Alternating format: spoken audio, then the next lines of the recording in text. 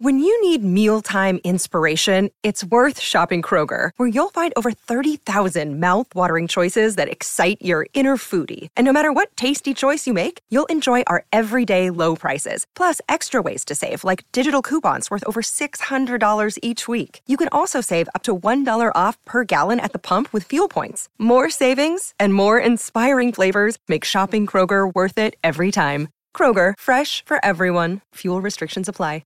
Hello, everybody. This is Marshall Poe. I'm the editor of the New Books Network. NBN listeners like to read books and buy them. So we thought we'd tell you that right now, our friends at Princeton University Press are having a remarkable site-wide sale. You can get 50% off books, including ebooks and audiobooks, with the code 50, F-I-F-T-Y, at checkout until May 31. You can save some real money on Princeton University Press books. I encourage you to go there and check it out. Welcome to the New Books Network. Hello, and welcome to New Books in Women's History, a channel of the New Books Network. I'm Rebecca Turkington, and I am so pleased to be joined today by Dr. Rachel Hannell to discuss her new book, Not the Camilla We Knew, One Woman's Path from Small-Town America to the Symbionese Liberation Army. It's just been published by Minnesota University Press. So, Rachel, thank you for coming on the podcast. Thank you so much for having me. It's a pleasure. So Dr. Hannell is a former newspaper reporter and copy editor. She's now an assistant professor at Minnesota State University with a master's in history and a PhD in creative writing.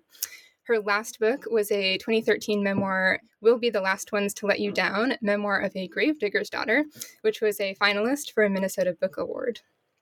So the book that we're talking about today isn't one that fits particularly easily under the category of women's history, but I think it would be hard to pin down under any particular category. It's part biography, part investigative journalism, part creative nonfiction, and it's the story of Camilla Hall, who's a young woman from Minnesota who was one of the 5 members of the Symbionese Liberation Army, or SLA, killed in a shootout with the Los Angeles police in 1974. Incidentally, I worked for many years on gender and terrorism policy, and there was a quote from the introduction of this book that really resonated with my experience in that field. You write that Camilla Hall was, quote, characterized simultaneously as a militant lesbian who wholeheartedly embraced revolution, and as someone inept with a gun who only joined because she wanted to be near her former lover. Reporters struggled to find an easy narrative for her life, and when they couldn't find one, they made one up. Unquote. So this is something that I have seen over and over again in writing on women who commit violence, this need to put them into some kind of recognizable category, typically either the irredeemable monster or the naive camp follower. And so the care that you take in this to really unpack the psychological, the political, the historical, and the personal factors that influenced Camilla and her choices is a really welcome intervention. You know, the reader gets to see her as being fully human without explaining away the really disastrous consequences of her actions.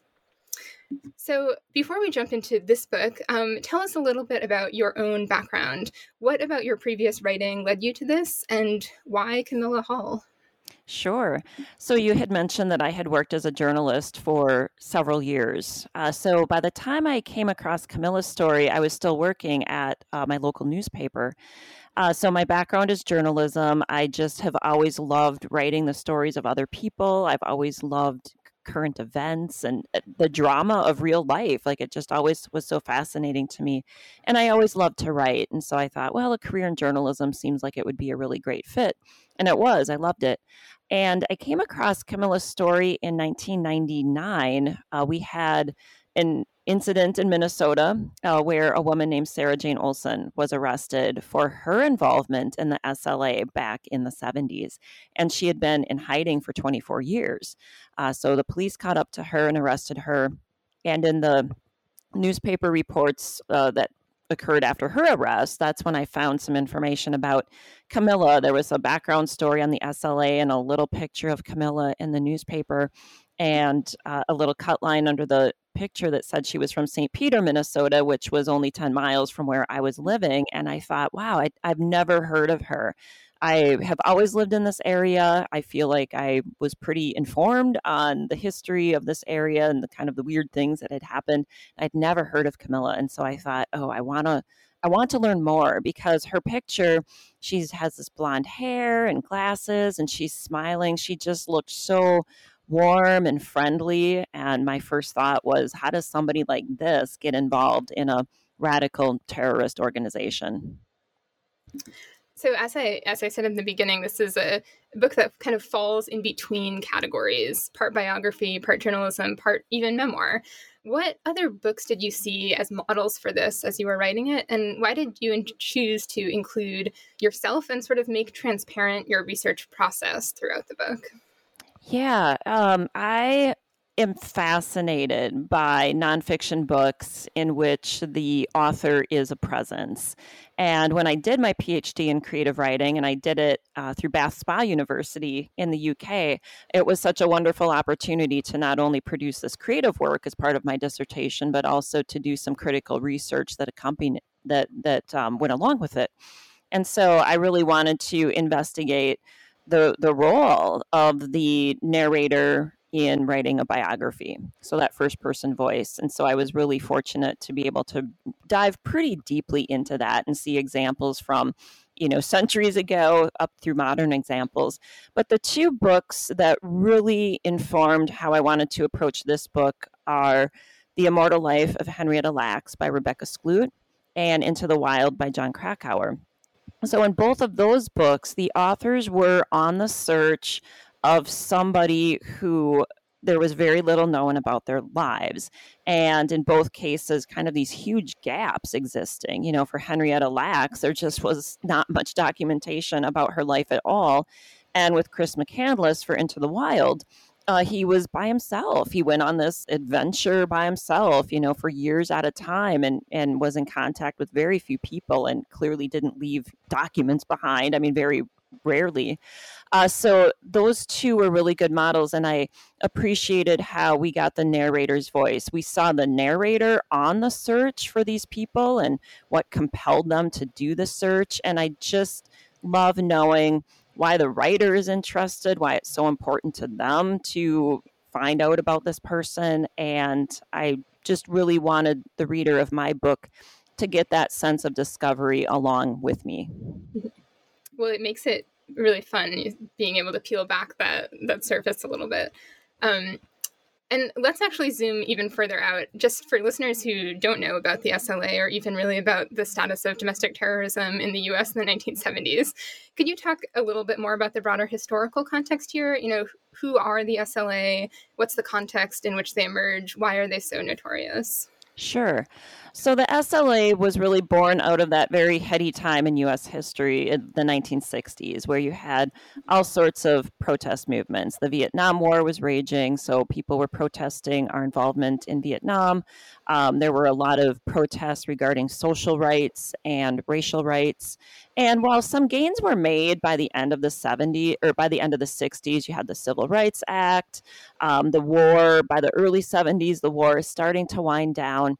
There's still this group of people who are still really, really committed to revolutionary thought. Most of the others at that point, they'd gotten older, they got married, had families, they kind of passed off their 60s protest as a kind of youthful adventure.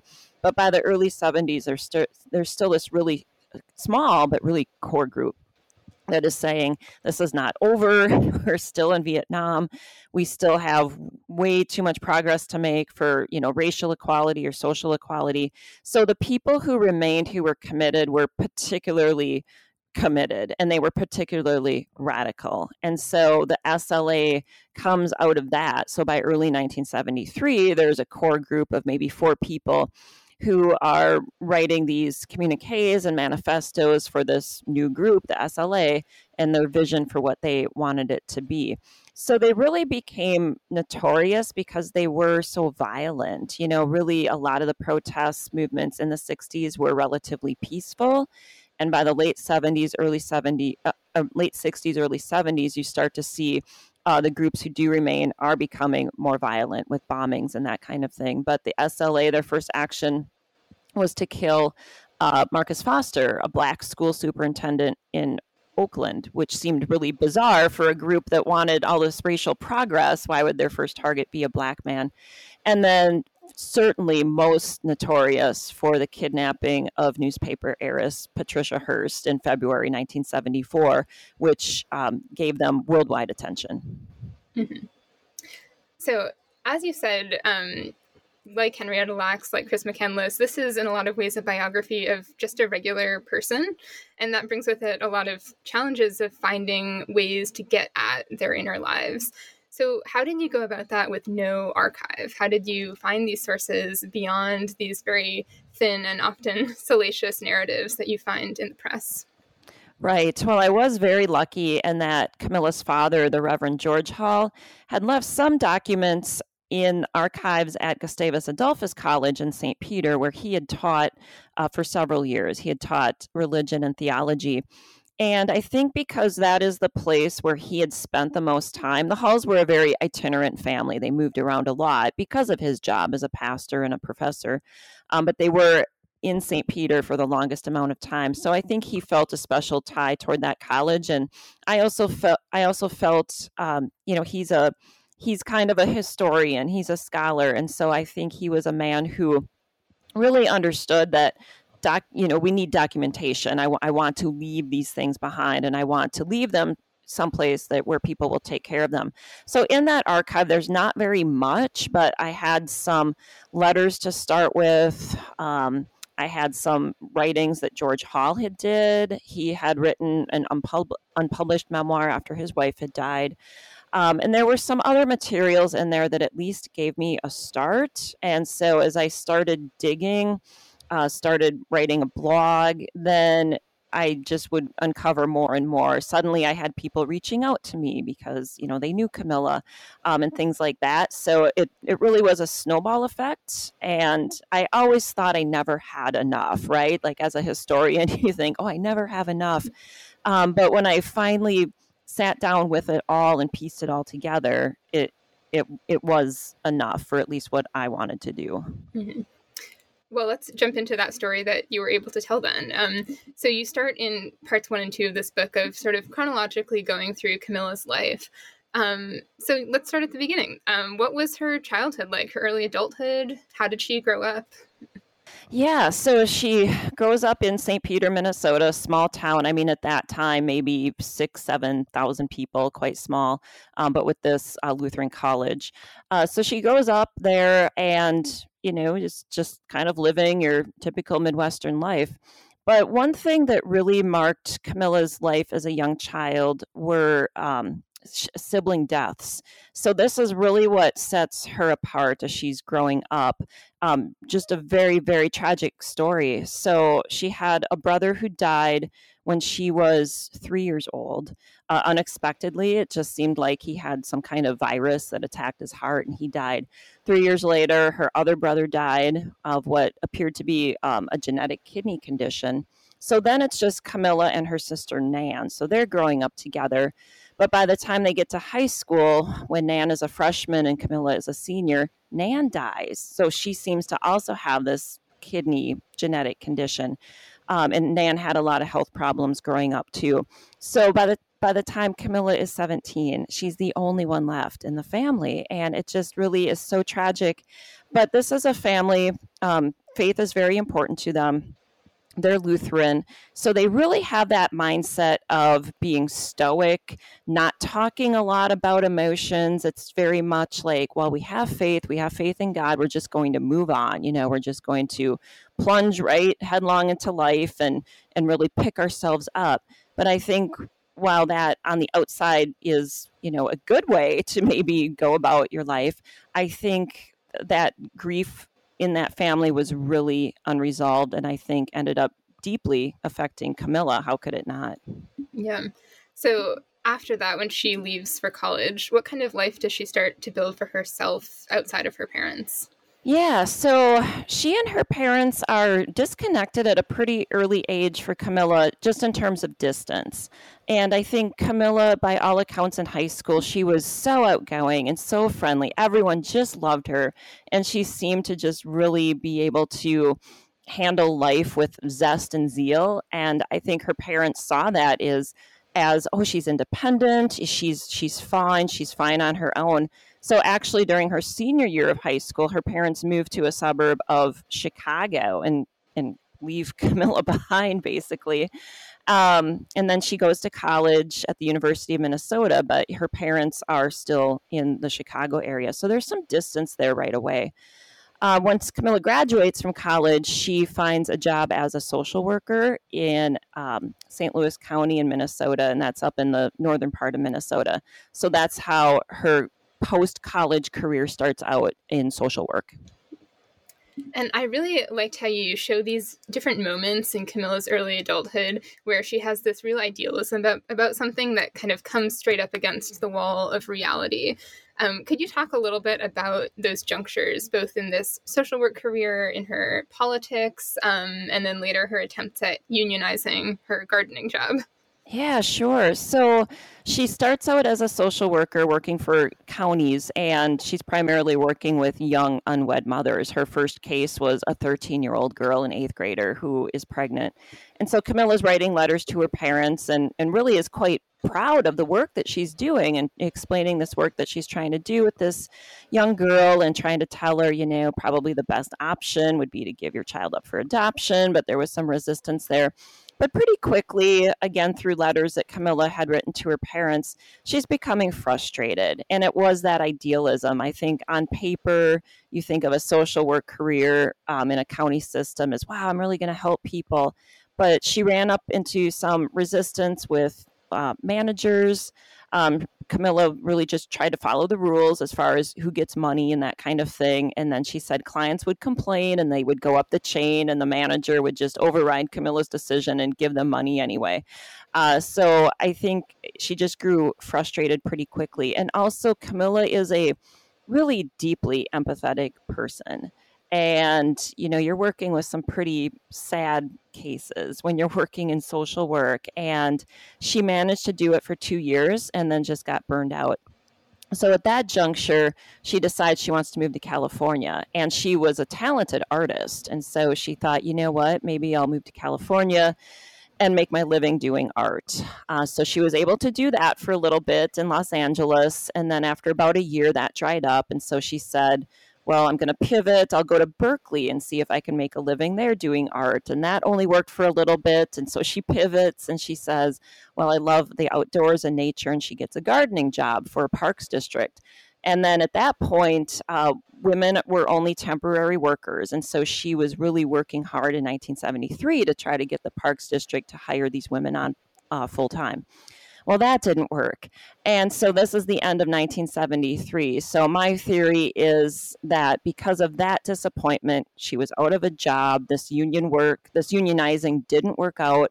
I think that is when she got back in touch with her friend in the SLA and decided to once again pivot, but pivoted to this really radical group. Well, that's a great transition to part 2 of this book, which sort of chronicles Camilla's path towards the SLA. I'm interested in why you think she would have been an attractive recruit for them, as well as sort of why she would have been interested in their goals. Sure.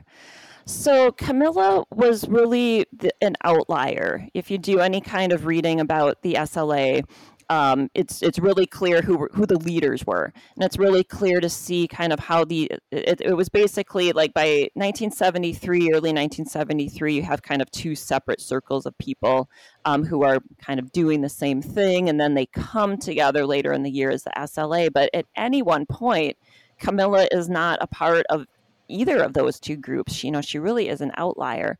So it's hard to know exactly when she was recruited to join.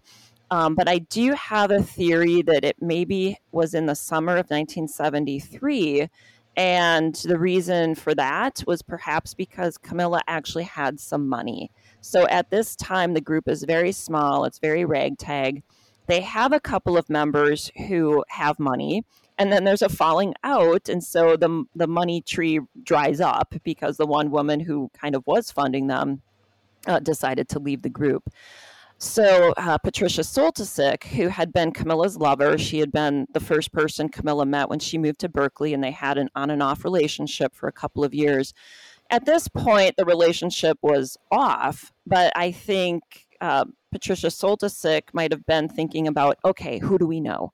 Who do we know who maybe has some money? Who do we know who is into these ideas and would not be opposed, opposed to radical ideas?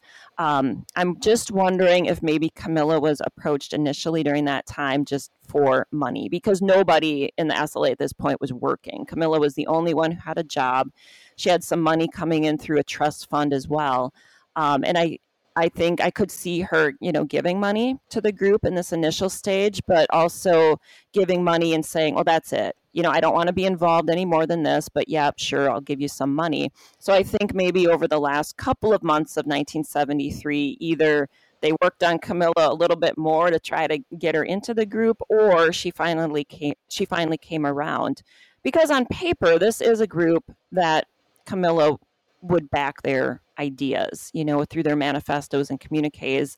It looks good, to a radical in the early 70s. Could we talk a little bit more about that? What are the ideas in their manifesto that would have struck a chord with her? And I'm especially interested in a quote you include from Emily Harris, I think, that Camilla, quote, felt the methods of women's struggle had to be expanded. What do you think she meant by that? Yeah, so if you read some of the first writings that the SLA put out, they put out a number of what they called screeds, and they put out a number of what they called manifestos. But the very early ones that were developed in early 1973, for example, they are saying this is a group that's going to be made up of everyone, no more fascist ruler class, no more capitalist class. Like, we want everyone to be involved, men, women, Black, white, Asian, older people, the gay and lesbian community, all of that. And they had several goals, women's rights being one of them. So the SLA really kind of everybody had their little thing, that they were fighting for. And I think Camilla was recruited and also was attracted to the group because there was this pretty big emphasis on women's rights, like we are going to fight for women, and also gay and lesbian rights. With Camilla being a lesbian, that was something really important to her too. So I can see where on the surface, if a group is saying, hey, we're all equal here and we are going to fight because we're tired of it, we're frustrated, we're going to fight to try to get these things to finally work, I think that would be one reason why Camilla would have been attracted to their ideals.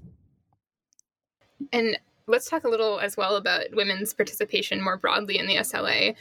She's not really an outlier on that front because at least half the members of the SLA are women. And a lot of them are acting as combatants, which is not entirely typical to see in this type of group. Could you talk a little bit more about some of the other women who were involved and maybe why you think that the group was so attractive? Yeah, it really does set the SLA apart. I mean, they were a very small group, so it's not like they were a group of 5,000 and half were women. They're a group of basically 8 and 5 of them are women, but still just that alone really did set them apart. I mean, of course, there were women over history, involved in this time period all across the world. I think of Ulrike Meinhof, the Baader Meinhof gang, and Leila Khalid of the PLO. It wasn't uncommon, but it was worldwide, but it was a little uncommon in the U.S. And you did have women involved in, say, the Weather Underground. But in terms of violent action, it's primarily bombings. It's not like let's dress up in full combat gear and have our guns and we're ready to do this, which is what the SLA was doing. So you're right when you say that they were ready for full battle mode.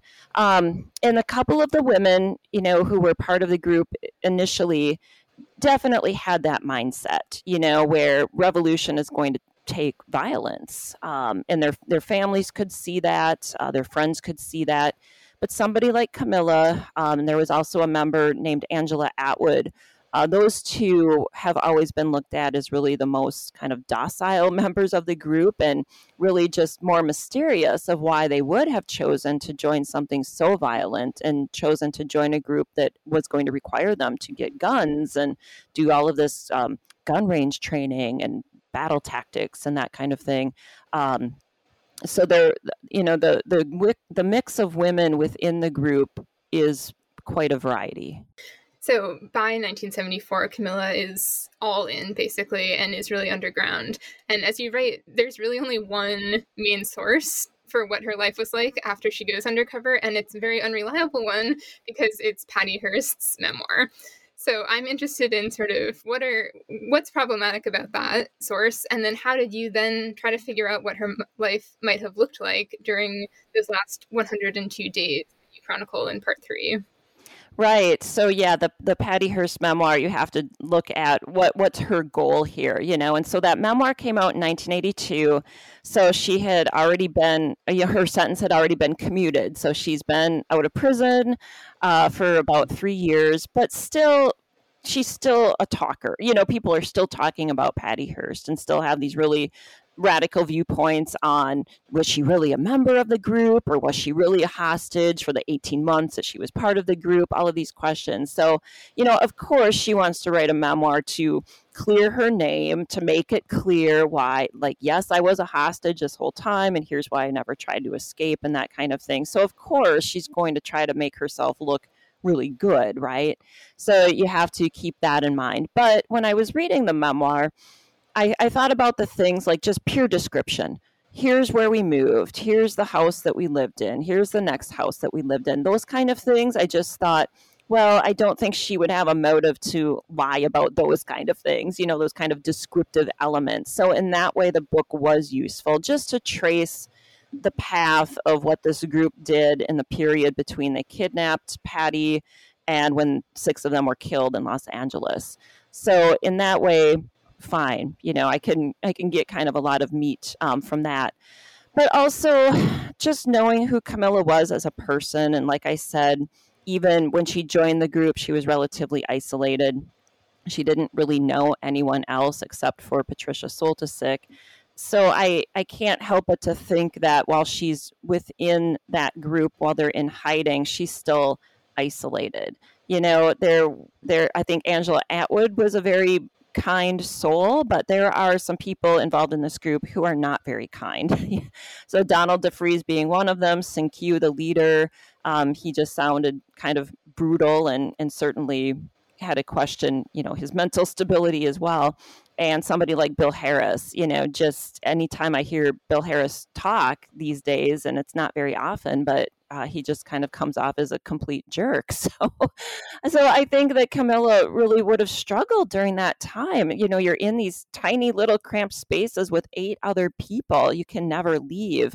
And I think the tension must have just been incredible. And, as her, Camilla being such an empathetic person, I felt safe to assume that was a very, very tough time for her.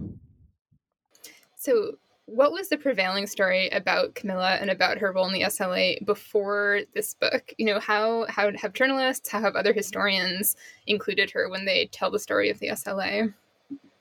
Yeah, it's very dismissive. So for one thing, there's very little out there. Hardly anybody, if they are going to write about the SLA. Well, if anyone's going to write about the SLA, it's going to be about Patty Hearst. And then if they do decide to go beyond that and they want to make it more of a group history, Camilla still it gets the briefest of mentions. I mean, I think she is the one where the littlest is known about her. And so they do tend to rely on the newspaper reports that came out at the time, where let's just put her in an easy little box. Oh, she represented the gay and lesbian faction, so she must have been a militant lesbian, and that's why she joined this terrorist group. So that's really kind of the prevailing attitude toward her that you find, and that just gets repeated. So there have been books about the SLA that have come out over the years, and still that type of description is still what writers tend to rely on when they're writing about Camilla, even if it's a brief mention. You also note that they often talk about her as being chubby, which I thought was sort of sad and a little bit indicative of how seriously they treated her. Exactly. Yeah, she was often cast as heavy or overweight, and I really can't figure that out. There had been one time in her life where she was a little bit on the heavier side, but even in letters she's writing to her parents once she's settled in the Bay Area, she's hiking 10 miles, she's taking karate lessons, she's telling her parents, wow, I've lost a lot of weight. So it's just really bizarre that, somebody from high school was probably interviewed when she died and said, oh, I remember Camilla is, kind of chubby, and that's probably all they had to go on. So you draw on a lot of different sort of unorthodox sources in this final section, I think, to try to get a sense of what her personality, what her mind would have been like. So I'd love to talk through a few of those. One is these different potential psychological explanations for her behavior, and you draw on someone else's PhD dissertation, which I thought was interesting. Tell us more about that source and what from it did you find useful for understanding her? Right. So that source, it is a PhD dissertation done in 1978 by a man named Harvey Honig. And that dissertation was included in those archives when I first came across any Camilla material. That dissertation was there. So I was able to read it right away at the beginning of my research. And it's so valuable because Harvey was a PhD student in psychology. And so his whole premise is he wants to try to get to know Camilla on a psychological level. Well, clearly she's dead, right? So his sources are her parents who sit down to do interviews with him. He talks to 3 friends of Camilla from different stages in her life and does interviews with them.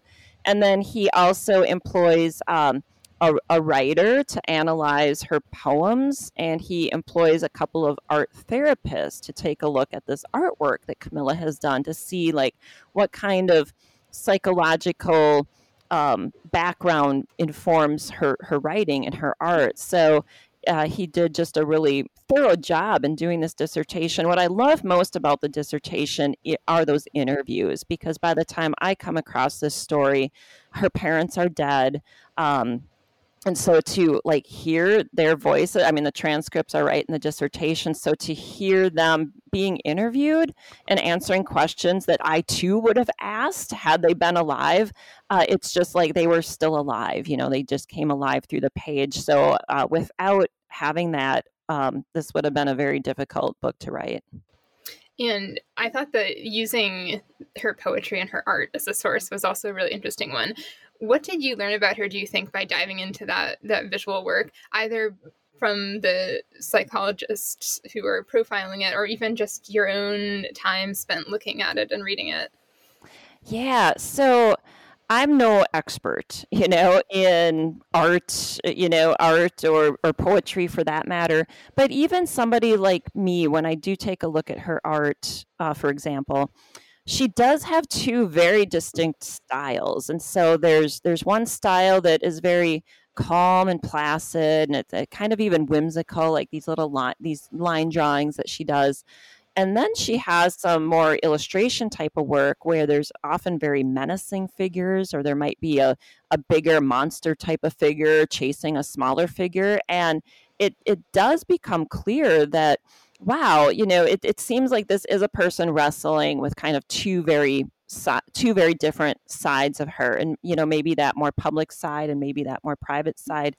And one thing that I think about too is when she's in California, she is living as a lesbian. She's out, her friends know, like people around her know, but she never tells her parents. And so I think too, what a secret and what a burden that must have been for her to feel like she could never reveal her full self to her parents. And when I see this art, I just sometimes wonder if that was her just struggling with having to keep this side of herself a secret from the people that she loved the most. And her poems too, they often talk about kind of this longing and this love for somebody, and sometimes unrequited love. But then there's some that are a little darker too, and kind of have this apocalyptic tone. And, that makes me think too, what's going on, kind of these two different sides. And it's hard to separate too, the writer from the persona. It's kind of easy to just want to assume that is Camilla's voice in these poems. And maybe it's not, for all we know. But I think even for somebody not well versed in looking at writing or art, you can see kind of these two really distinct viewpoints coming out of her art and writing. And in this final section, you also have another really interesting source, which is another former member of the SLA who you actually go to visit in prison. And you mentioned at the beginning of the interview about Sarah Jane Olson, another Minnesota woman who is wrapped up in this. Could you talk about what it was like to visit her and what insights you got from speaking with her? Yeah, so that was my first time ever visiting anyone in prison. So I just really was taking it all in and really quite wide-eyed. Ironically, for the last year, I've been teaching university classes inside of prisons. So now on a weekly basis, I'm going to these facilities and teaching people and really seeing it from the inside.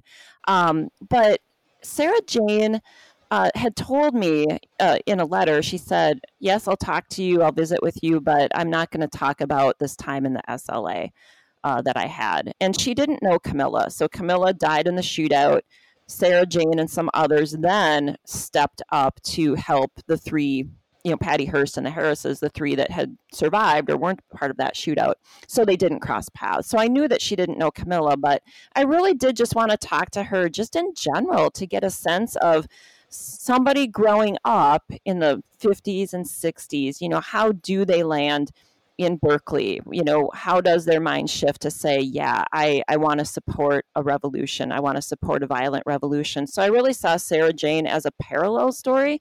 So even if she couldn't tell me a lot about Camilla or a lot about the SLA, just talking to somebody who perhaps had that same kind of mindset as Camilla was really helpful. And you mentioned earlier that you first came across Camilla in 1999. So that was now a long time ago. Yes. Why now? Why do you think that this was the right time to write this book? Yeah, I really do feel I believe in divine intervention. I felt that with my memoir too. The memoir was a 13-year process by the time I started writing until the time it was finished. And so at times it felt very frustrating and very long. And I just think, why is this taking so long? But when the memoir came out, I felt like that was the right time. Like everything took that time for a reason. And with this book, I mean, a lot of different factors go into why does it take so long? I'm working, I have a family, I was writing the memoir for a big chunk of that. So I can't write 2 books at a time. So it just had to be shelved for a while. But honestly, right now, it feels like the right time for it to be out because I think the story has a new resonance now that it didn't have even 5 or 10 years before. And that being how much the world has changed in the last 2 years.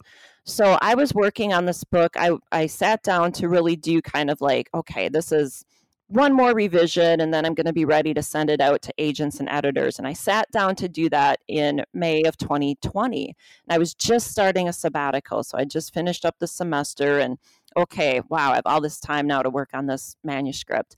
And then at the end of May, George Floyd was murdered in Minneapolis. And that being only 80 miles from where I live, I mean, it really felt like ground zero where I was watching just this frustration that had been building up for years and years and years just exploded all across the world. And it was at that point where I thought, okay, people living now are going to understand where somebody like Camilla was coming from, because it was that exact same type of thing. Like, we are frustrated. We are tired. We have been fighting for years for this thing. Nobody has been listening. So what is our only option? We have to lash out. And then even the January 6, 2021 Capitol riots, that's a completely different side of the ideological spectrum, but it's still kind of that same basis. Like, we are frustrated. We are so angry that we are going to resort to violence to try to get people to listen to us. So I do feel that this story does have a new resonance for today that people will understand. Well, perfect timing because it's coming out next month. Probably, 3 or 4 weeks from now, right? Yeah, exactly. And who do you hope is going to read this? What was the audience you had in mind, and who do you think will benefit from this book? Yeah. Well, I certainly hope that it reaches people who remember that time. It's really fun when I talk to people about this, people who do remember the 1974 and the Patty Hearst kidnapping. I mean, if people were alive during that time, they remember it, and they have stories about it, and they remember where they were, and a lot of them maybe followed it, through the whole course of it. So I hope certainly people that actually remember that time. But of course, I would like younger people to be able to read it too. I think anybody who is interested in, say, true crime, anyone who is interested in really kind of those psychological stories of why do people do what they do, I hope that it would get that kind of audience. And really, Camilla represents those moments in all of our lives where we have chosen one fork of the road over the other. And that's something that I write about in the book too. I think of myself as compassionate and empathetic, and I want the world to be a better place, and I care about people who are struggling. But, what am I willing to do? I mean, could I, if I had a background like Camilla, could I have made those choices too? Because, of course, when we make choices, we don't know how bad they might be. So I hope that people would read this book too, just to get a better understanding of why somebody like Camilla made the decision she did. But, maybe people can even use this story to reflect on their own lives as well. Absolutely. I think what we talked about earlier in this, about these sort of shallow narratives for especially women, but really all people who end up in these kinds of situations, it makes them seem so monstrous and far away. But as you show here, these are really things that could happen to many of us. And it's helpful, I think, to realize how, they're but for the grace of God. Yeah, exactly. But I think that's one reason sometimes we see those narratives that come out, like those really easy, shallow narratives, because it's like we don't want somebody to seem too close to us. We don't want to be able to identify with them. We want to just put them, over there in that little box. And, that's where the crazy people are. So there can be something frightening about thinking, wow, maybe I have more in common with this person than I thought. But I think that is important, though, just to understand that we all do have a shared humanity. Absolutely. And this last question might be a little premature since your book isn't actually out yet, but what are you working on next? And do you see a future with this topic, or are you moving into a different direction? Well, I do have several essays that I can go back to now. One of my biggest faults is starting an essay, working on it, getting feedback on it, and then never returning to it. So I have all of these unfinished essays that I think could be finished and, maybe just published separately. I don't know if it's really a collection, but we'll see. I'm in the super beginning exploratory stages of another story. At this point, it's not clear if it would be perhaps just like a magazine article or if it could be a book-length project. It would be a biography, and the person that it would be about is still living. So I would need buy-in from this person, and I'm not sure that I will get that. So not really sure where that's going yet, but that's where I've been putting some of my energies lately. But no matter what I write next, it will be nonfiction. I only write nonfiction. I love history. I love journalism. I've never tried to write fiction or poetry because I'm not interested. So I love true stories, so that will be my next project. Well, thank you so much for coming on the show today to talk about this project. It's been a pleasure. Thank you so much. I really appreciate the time. Yeah. And once again, I'm Rebecca Turkington. You've been listening to New Books in Women's History, a channel of the New Books Network, and we've been discussing Rachel Hannell's new book, Not the Camilla We Knew, One Woman's Path from Small-Town America to the Symbionese Liberation Army. It will be out imminently from Minnesota University Press, so keep an eye out at your local bookstore.